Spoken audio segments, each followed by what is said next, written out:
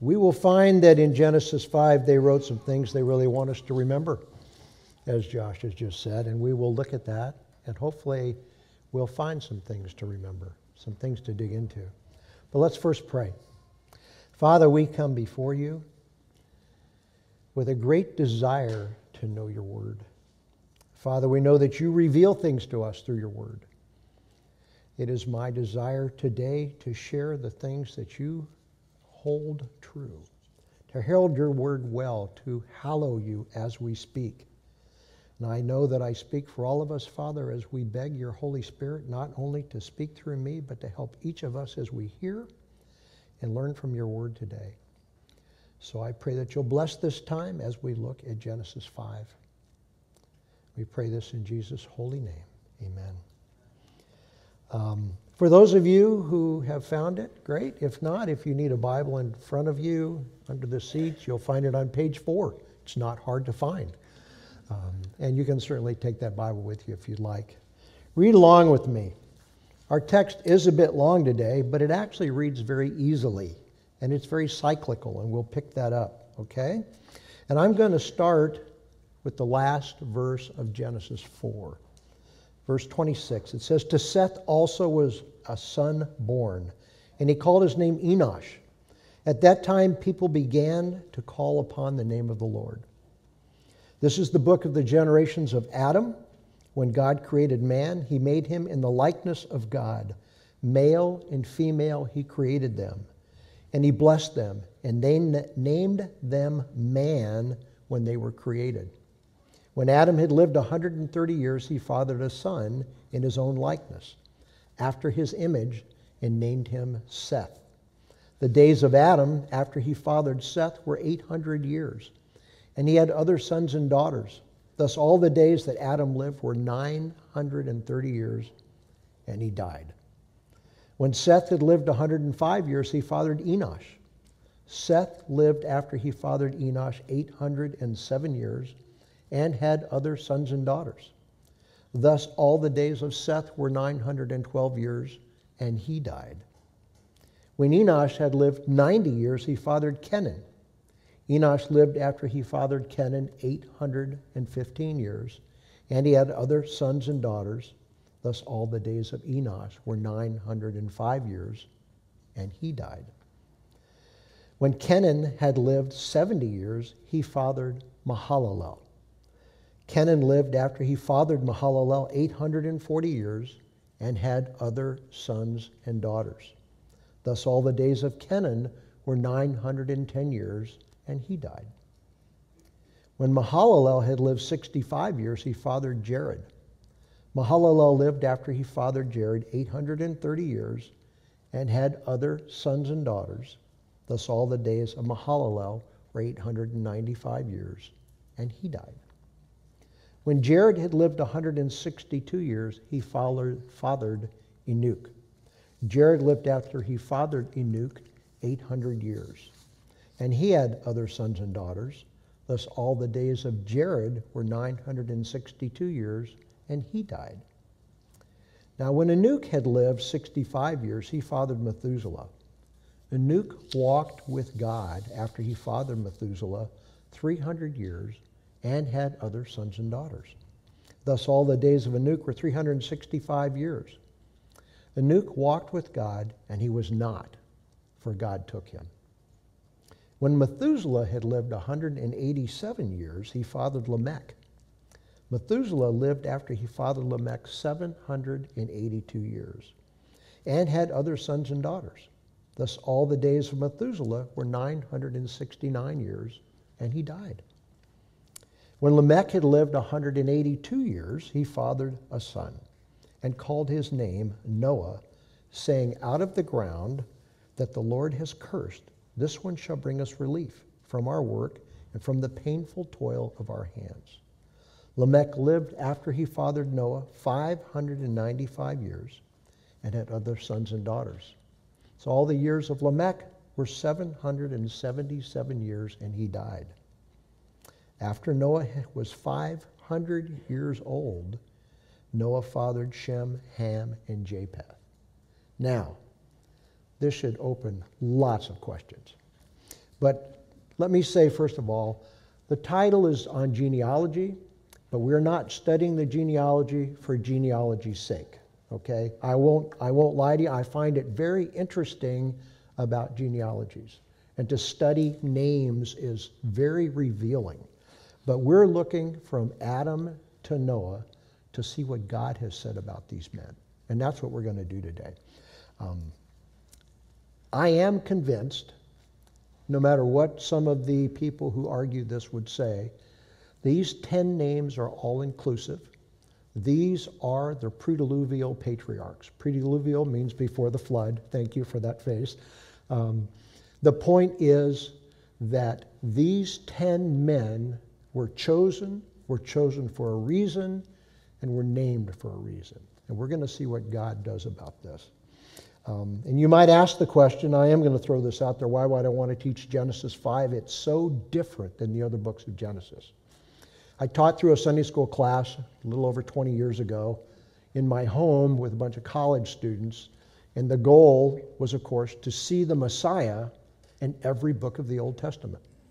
It's not as readily apparent in Genesis 5 as in some of the chapters, but it is apparent. I'm not suggesting it's not. But as we dig through today, I think when we're done, we'll see just how clearly we can see him with the right amount of study. And with that, I'll go ahead and move forward. We are going to use a couple of words today. Lineage is the word that speaks of one's ancestry looking backwards.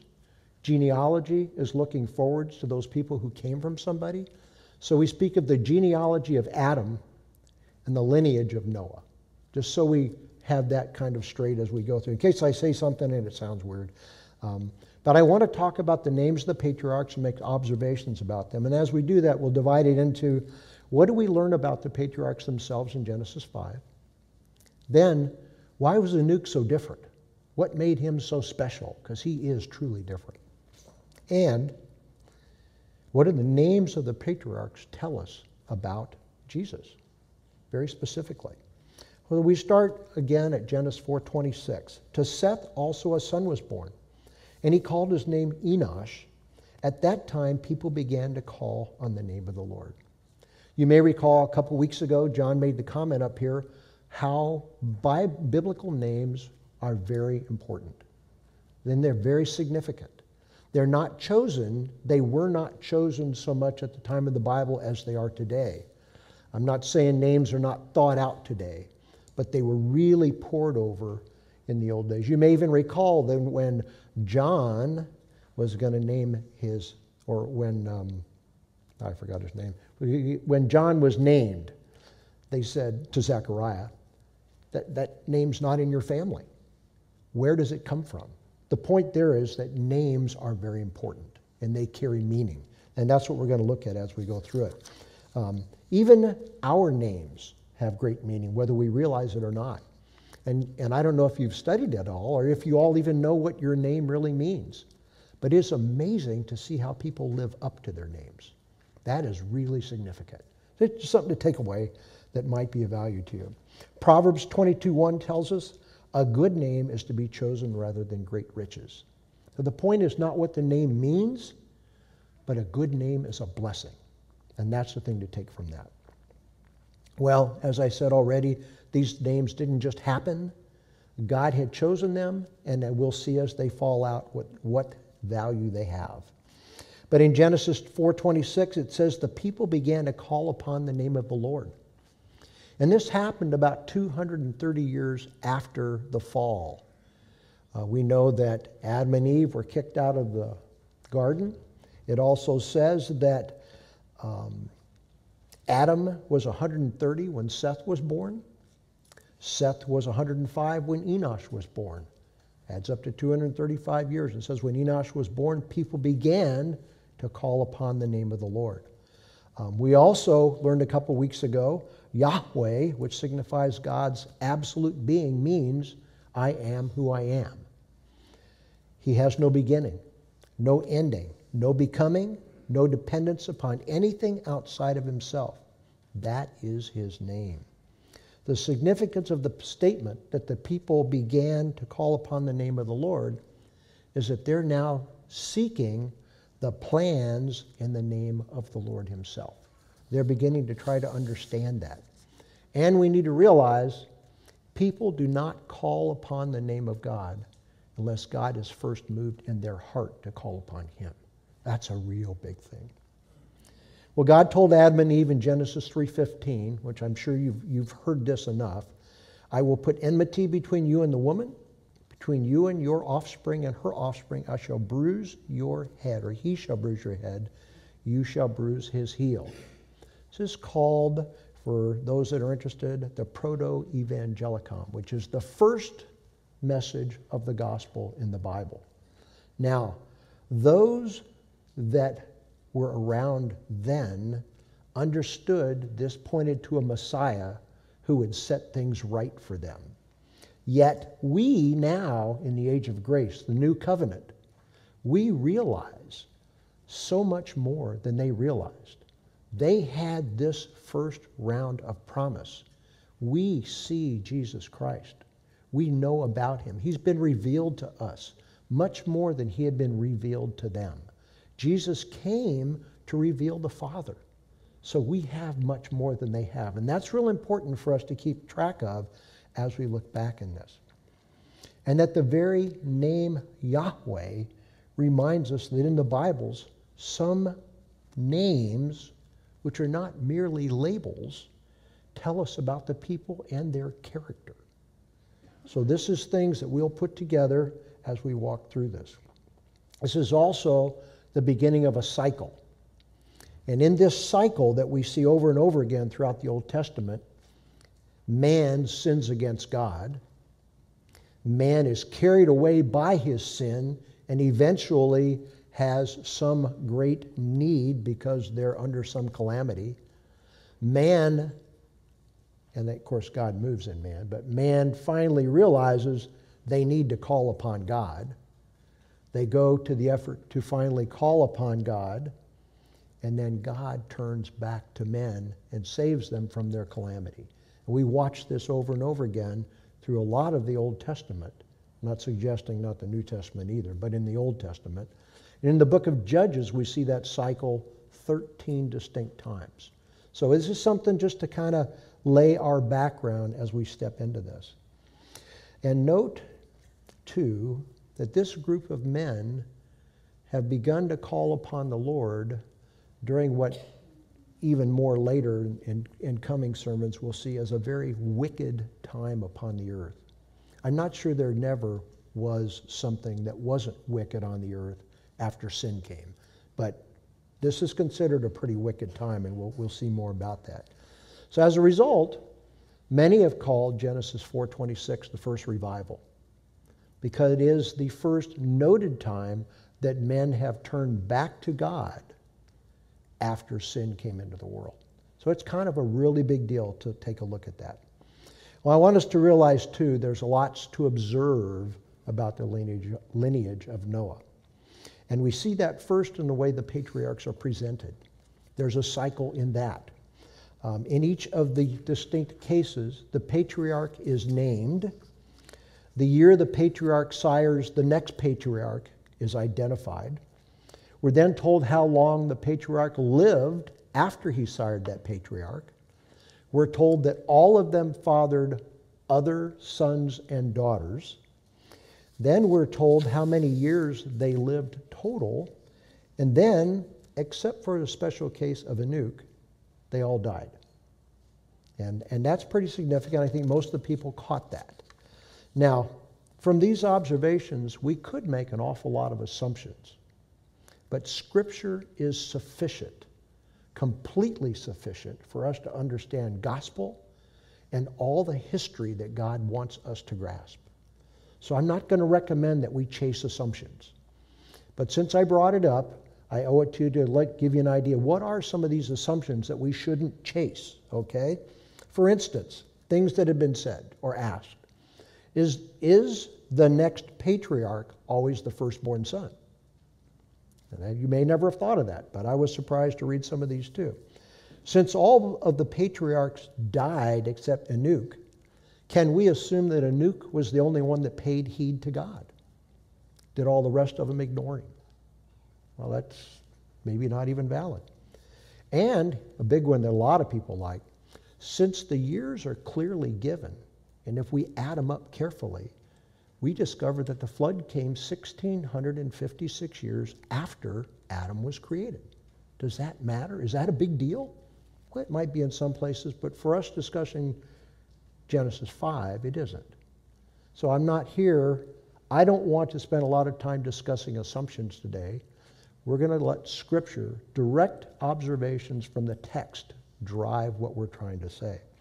So look at 5:1 and 2 again. This is the book of the generations of Adam when God created man. He made him in the likeness of God.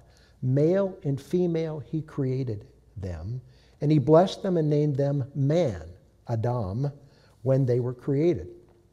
Well, there's an awful good reason to believe this is the end of Adam's direct count of creation to man, which was preserved and passed down to Moses somehow, if not also by the Holy Spirit. In fact, every patriarch that is named in Genesis 5 lived during the time of Adam, except Noah. So, if you had a question about God, you went and talked to Adam. Now, he's sitting back there, and it's not you guys. He's sitting back there, and he is really old. But that's in our term. We don't know that age back then, there's another assumption, they might have been a little like us. Who knows? They were certainly different than we are. That's all we know, okay? But the biggest thing about it, then, is that the history of heaven and earth includes all the things regarding creation. Those ended at Genesis 2:4 with respect to what Adam really had to pass on, or however you want to look at it. So they had to be passed down by the Holy Spirit. Okay, so eventually to get to Moses, the Holy Spirit had a lot to do with it too.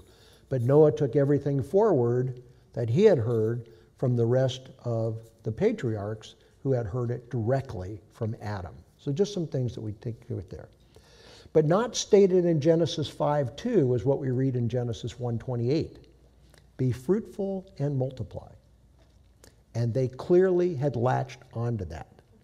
Because in those 1,500 years, and this is an assumption, it is estimated that there were about 7 billion people in the world. This assumption is worth at least thinking about simply from the fact that because these 10 very long-living patriarchs have been around for so long, and because of the state of the world, and God, we already know this past Genesis 5, what God's going to do, and John will talk about that. What did the world look like? Well, we don't know really, but we know about how big it was. That's all it tells us. There's a lot of questions we could try to answer in that. So suffice to say, it's a reasonable assumption, and it helps us picture what we're looking at. That's all. Okay? And unlike the presentation of Cain's descendants, the presentation of the descendants of Adam through Seth on down, little is said about what they did except for the fact that Noah built the ark. But we'll find today that very much is said about each one of these men. They continued the lineage from Adam to Noah, and it would be reasonably assumed, and I think in a sense observed, that they all passed on what they knew to their families. And this is kind of important. So they knew about creation. What they understood about the character of God and how they saw God important enough to call upon and to worship was knowledge they understood and passed on. They got it from Adam. Now, just so we get a grasp of this is reality TV for them. Seriously. They sat around and talked about what they knew. They didn't have all these other distractions that we have. That's the point. It's clear that all the patriarchs were observant of what they saw every day. As David captured in Psalm 19, 1 through 4, the heavens declare the glory of God. The skies proclaim the work of his hands. Day after day they pour forth speech. Night after night they reveal knowledge. They have no speech, for they use no words. No sound is heard from them. Yet their voices go out to all the earth, their words to the ends of the world. In the heavens God has pitched a tent for the sun. And Paul says in Romans 1:20, For since the creation of the world, God's invisible qualities, his eternal power and divine nature, have been clearly seen, being understood from what has been made. So by way of observation, I think we can say all the patriarchs knew some of these things. And they were old, as we think of old, when they had their first children, or at least when they sired the next patriarch. It may not have been their first child, but clearly they were old, and they were quite old. Maybe I could use the term very, very old when they died. I can't imagine being like Methuselah, living to be 969 years old. Things to kind of grasp. But Adam and Eve stepped into sin, and every one of the patriarchs was a sinner. Even Enoch, who walked with God. And we have the same thing. Romans 3:23 tells us, for all have sinned and fall short of the glory of God. Nothing has changed since then. We all need salvation. And I contend that they knew that and they understood it a little bit. But our overwhelming emphasis of Genesis 5 then is that all men die. Obviously, men and women. All ages die. There are two very special cases in the Bible, Enoch and Elijah. They are very special. We'll talk a little bit about that, and then we'll see something possibly. But they all lived very long. Enoch was caught up to heaven. Yes, Lamech died 5 years before the flood. And all the rest lived to be nearly or more than 900 years old.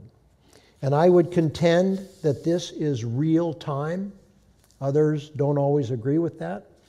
I believe God defined the days for us. He defined the years for us. And when he wrote in his word through the Holy Spirit how old they were, this is how old they were.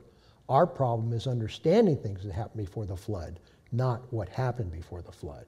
That's the difficulty. That's many people's problem with understanding salvation.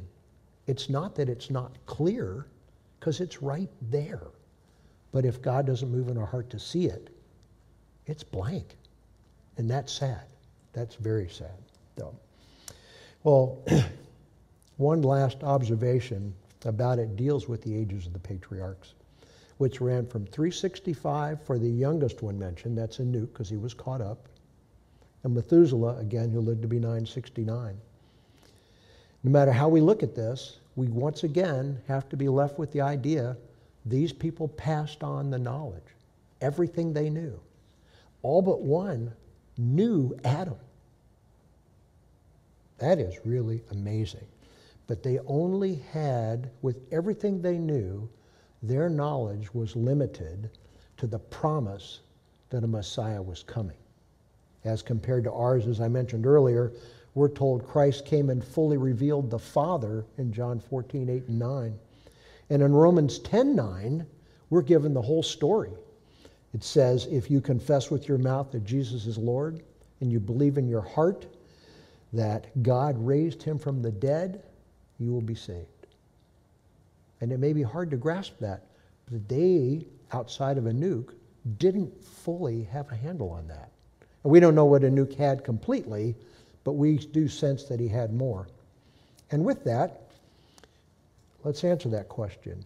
How did he understand and seek God when it seems the other patriarchs didn't do that? At least it seems that way.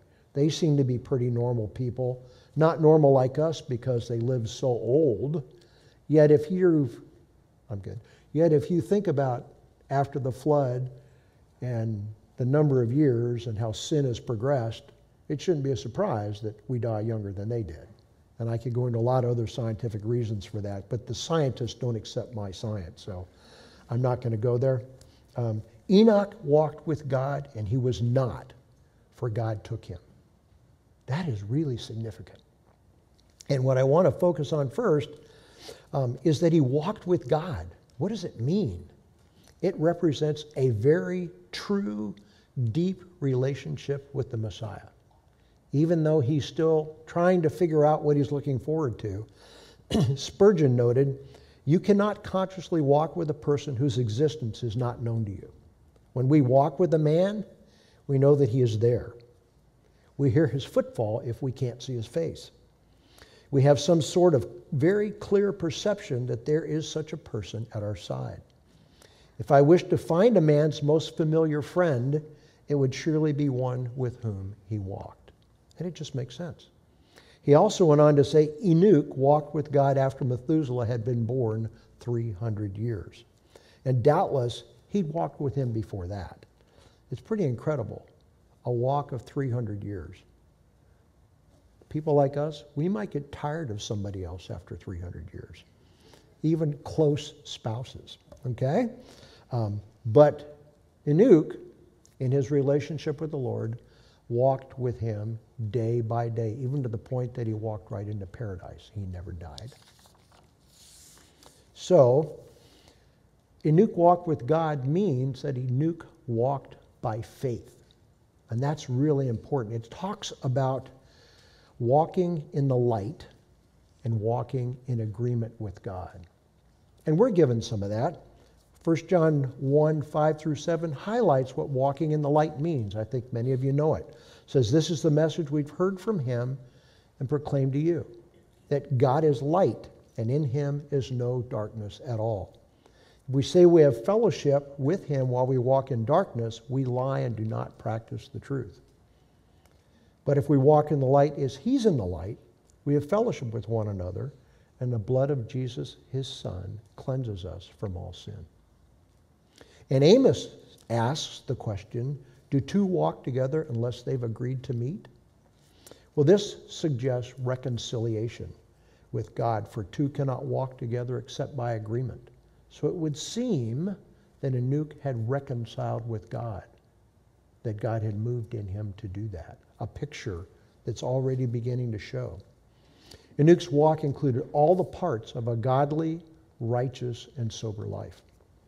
To walk with God is to set God always before you, to act as if you are under his eye, to show that you care for the things that matter to him, that you do not want to cause him alarm about you or to offend him in some way.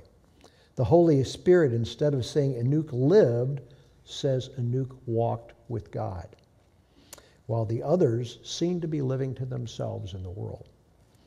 Enoch lived to God. It was the joy of his life. He was removed to a better world, as he did not live like the rest of mankind, so he did not leave the world by death as they did. He was found because God had taken him. Now, Hebrews 11:5 describes Enoch's faith for us, so we can fully grasp it. It says, by faith, Enoch was taken from this life, so he did not experience death. He could not be found because God had taken him away. For before he was taken, he was commended as one who was pleased God. And Hebrews goes on in 11:6 to say why his faith was different and why we need it. I have to read this. And without faith it is impossible to please God, because anyone who comes to him must believe that he exists and that he rewards those who earnestly seek him. That's the faith we need. Enoch is also noted as being the first prophet in the Bible. I don't know if you knew this or not, but if you go to Jude 14 and 15, you read, Enoch, the seventh from Adam, prophesied about them. See, the Lord is coming with thousands upon thousands of his holy ones to judge everyone and convict all of them of all of them for their ungodly acts they have committed in their ungodliness, and of all the defiant words ungodly sinners have spoken against him. And then God took him, says tons about him. As I said before, only Enoch and Elijah were translated like that or taken up. And these two men clearly abided in their relationship with the eternal God. It doesn't mean that we don't abide if we don't get taken up, but they have abided at a level that deserves our study, is all I'm saying. Well, finally, what I really want to discuss this morning, those things are really important. But when I first started this and I began to dig into the names, that's what got me so excited about Genesis 5. And I believe the names clearly, obviously tell the story of the gospel to the patriarchs. We don't put into names what they did, so the things in the names were very obvious to them, okay? Now, a couple things along the way to fully grasp the patriarchs and their names. Let me first introduce them the way Martin Luther introduces them. He said, "This is the greatest glory of the primitive world. They had so many good, wise, and holy men at the same time. We must not think that these are ordinary names of plain people. And next to Christ and John the Baptist, they were the most outstanding heroes this world has ever produced. And on the last day they shall behold, or we shall behold and admire their grandeur." And one more note about a great name. Ecclesiastes 7:1, as I'd mentioned earlier about good names, says, "A good name is better than precious ointment." And as I've said already, I contend these 10 men had great names. Now, before I go into it, though, the names that we have are proper names. So unlike being translated, they are transliterated. So in our Bible, their names sound like the words in Hebrew that they are. And sounds like is a transliteration. And makes it kind of tough. Tracking proper names is not easy, especially in older biblical time. Some things have passed through. Remember, everything that happened before the flood had to go through Noah and forward. And of course, the Holy Spirit gives guidance in all of this. So there is a way to understand. If you're into studying lexicons, you will come away very frustrated trying to find these things. But we do have Hebrew scholars in this world who have studied in depth roots of Hebrew words. And from that, you can glean what there is. But I want to tell you up front, there are still strong authorities that contend what you might see. But I contend it's obvious. So that's where it stands. And this is what I put together and I want you to see. But I also want to bring out Deuteronomy 29:29. It says, "The secret things belong to the Lord our God, but the things that are revealed belong to us and to our children forever, that we may do all the words of the law." This came a little later than the patriarchs, but the point made here is they had their names. And I say given by God, and I say they knew what those names meant, and they had a lot of time to sit around and think about stuff and do what we're going to do in just a minute and understand what the names mean and what that story might be. But again, as I said, we have Hebrew experts who have helped us. So let's see what they actually mean. I think you know Adam already. It's the word for man, and I'll leave it at that. Seth is given to us in the Bible. It means appointed or a substitute out of Genesis 4:25. God has appointed for me another offspring instead of Abel, for Cain killed him. A quick note there, Seth was created in the image of God, but he was also created in the depraved image of man, Adam. And that is what we all have. That's another reason they needed to see the picture of salvation, because they are all now in a corrupted image of God. With salvation, that image gets fixed. And one day, at that point, it will be completely fixed for everyone who's saved. Enosh means man, person, mortal, frail, or miserable. They're kind of together. It comes from the root anash, to be incurable, used of a wound, grief, woe, sickness, or wickedness. I'm skipping a few things as I look here. Kenan can mean sorrow, dirge, or elegy. Okay? Mahalalel means the blessed of God. This one's pretty straightforward. Mahalal means blessed or praise. El is a name for God. Mahalalel, the blessed of God. And you can see that in other words in the Old Testament. Daniel, I forgot it. God is my judge. Nathaniel, gift of God. Okay? Those are pretty simple to grasp. Jared means he descends. Mahalalel's son was named Jared from the verb yarad, meaning shall come down. Enoch means dedication or dedicated, trained and vowed. It also means teaching or commencement. He was the first of 4 generations of preachers. And this is kind of a big thing to pick up. In fact, the earliest recorded prophecy, as I said, was from Enoch, concerning the second coming of Christ. And he plays over into Methuselah, which means man of the dart or spear, or when he is dead, it shall come. And you can see how that can easily come to bring death. Well, the flood of Noah didn't come as a big surprise to all these people later. It had been preached on for 4 generations, but something strange happened when Enoch was 65, from which time he walked with God. Enoch was given a prophecy that as long as his son was alive, the judgment of the flood would be withheld. But as soon as he died, the flood would be sent forth. And you might ask, where do you come up with that? Well, Spurgeon came up with it this way. So Enoch named his son to reflect the prophecy. The name Methuselah comes from 2 roots. Muth, a root that means death, from Shalach, which means to bring or to send forth. Thus the name Methuselah signifies his death shall bring. And the point there is that they knew this was going to happen. It's incredible. We don't have any written proof of that, but if you study enough, you can see this is quite possible, okay? And the flood came pretty much when it was suggested, much later. And I would add one piece about Methuselah's life. He did live the longest, okay? And you say, well, so? In effect, it's a symbol of God's mercy in forestalling the coming judgment. You think about that. By having the longest lifetime, then, he demonstrates the extreme extensiveness or long suffering of God's mercy. How long God put up with all of this before he sent the flood. And we'll learn more about why he would do that pretty soon. Lamech means lament or despair. We even have a word that has come through our English language, lament or lamentation, which suggests despairing. And finally, Noah, who we hear a lot about in the coming weeks, means rest or respite. Lamech was the father of Noah, which is derived from Nasham, to bring relief or comfort, as Lamech explained himself.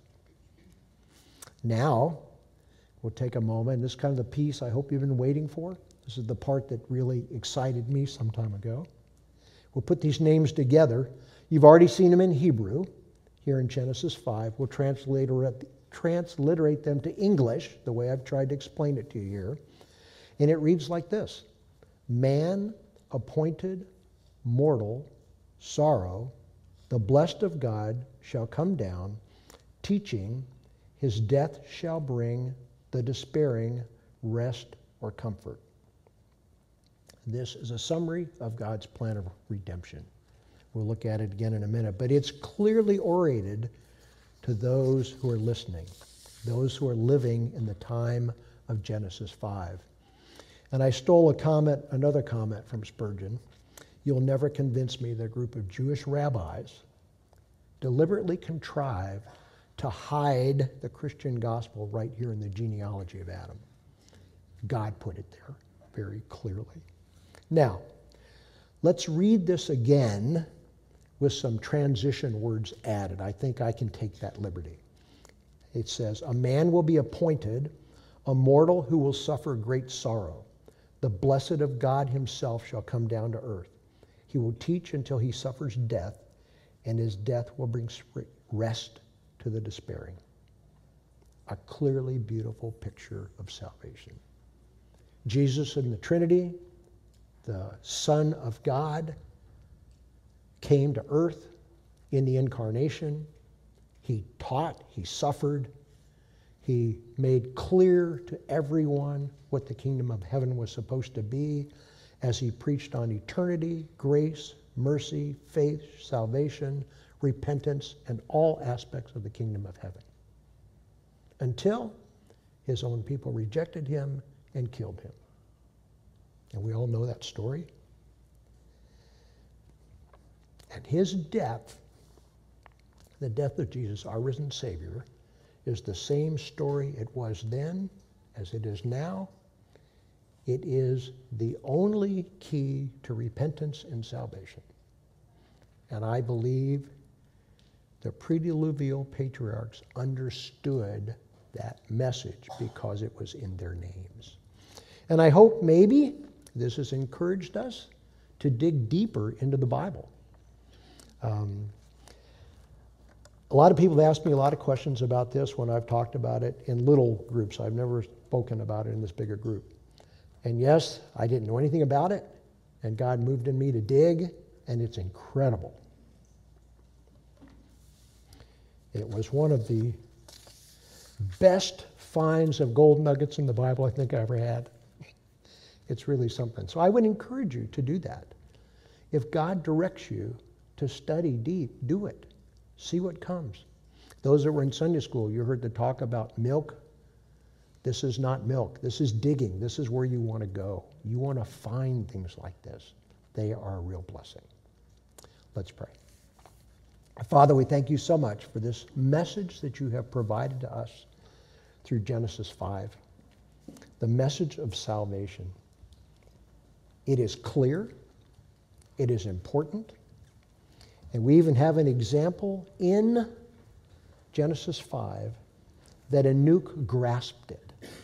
I'm not suggesting the rest of the patriarchs did not, but I think that just like today, there are those with varying levels of faith, and more than anything, had they realized the things that they had around them, they would have rushed to faith. Help us to grasp the faith of Enoch, and as it says in 11:6, to grab that faith, to realize that without faith, we cannot be saved. We pray that for all, Father, in Jesus' name. Amen.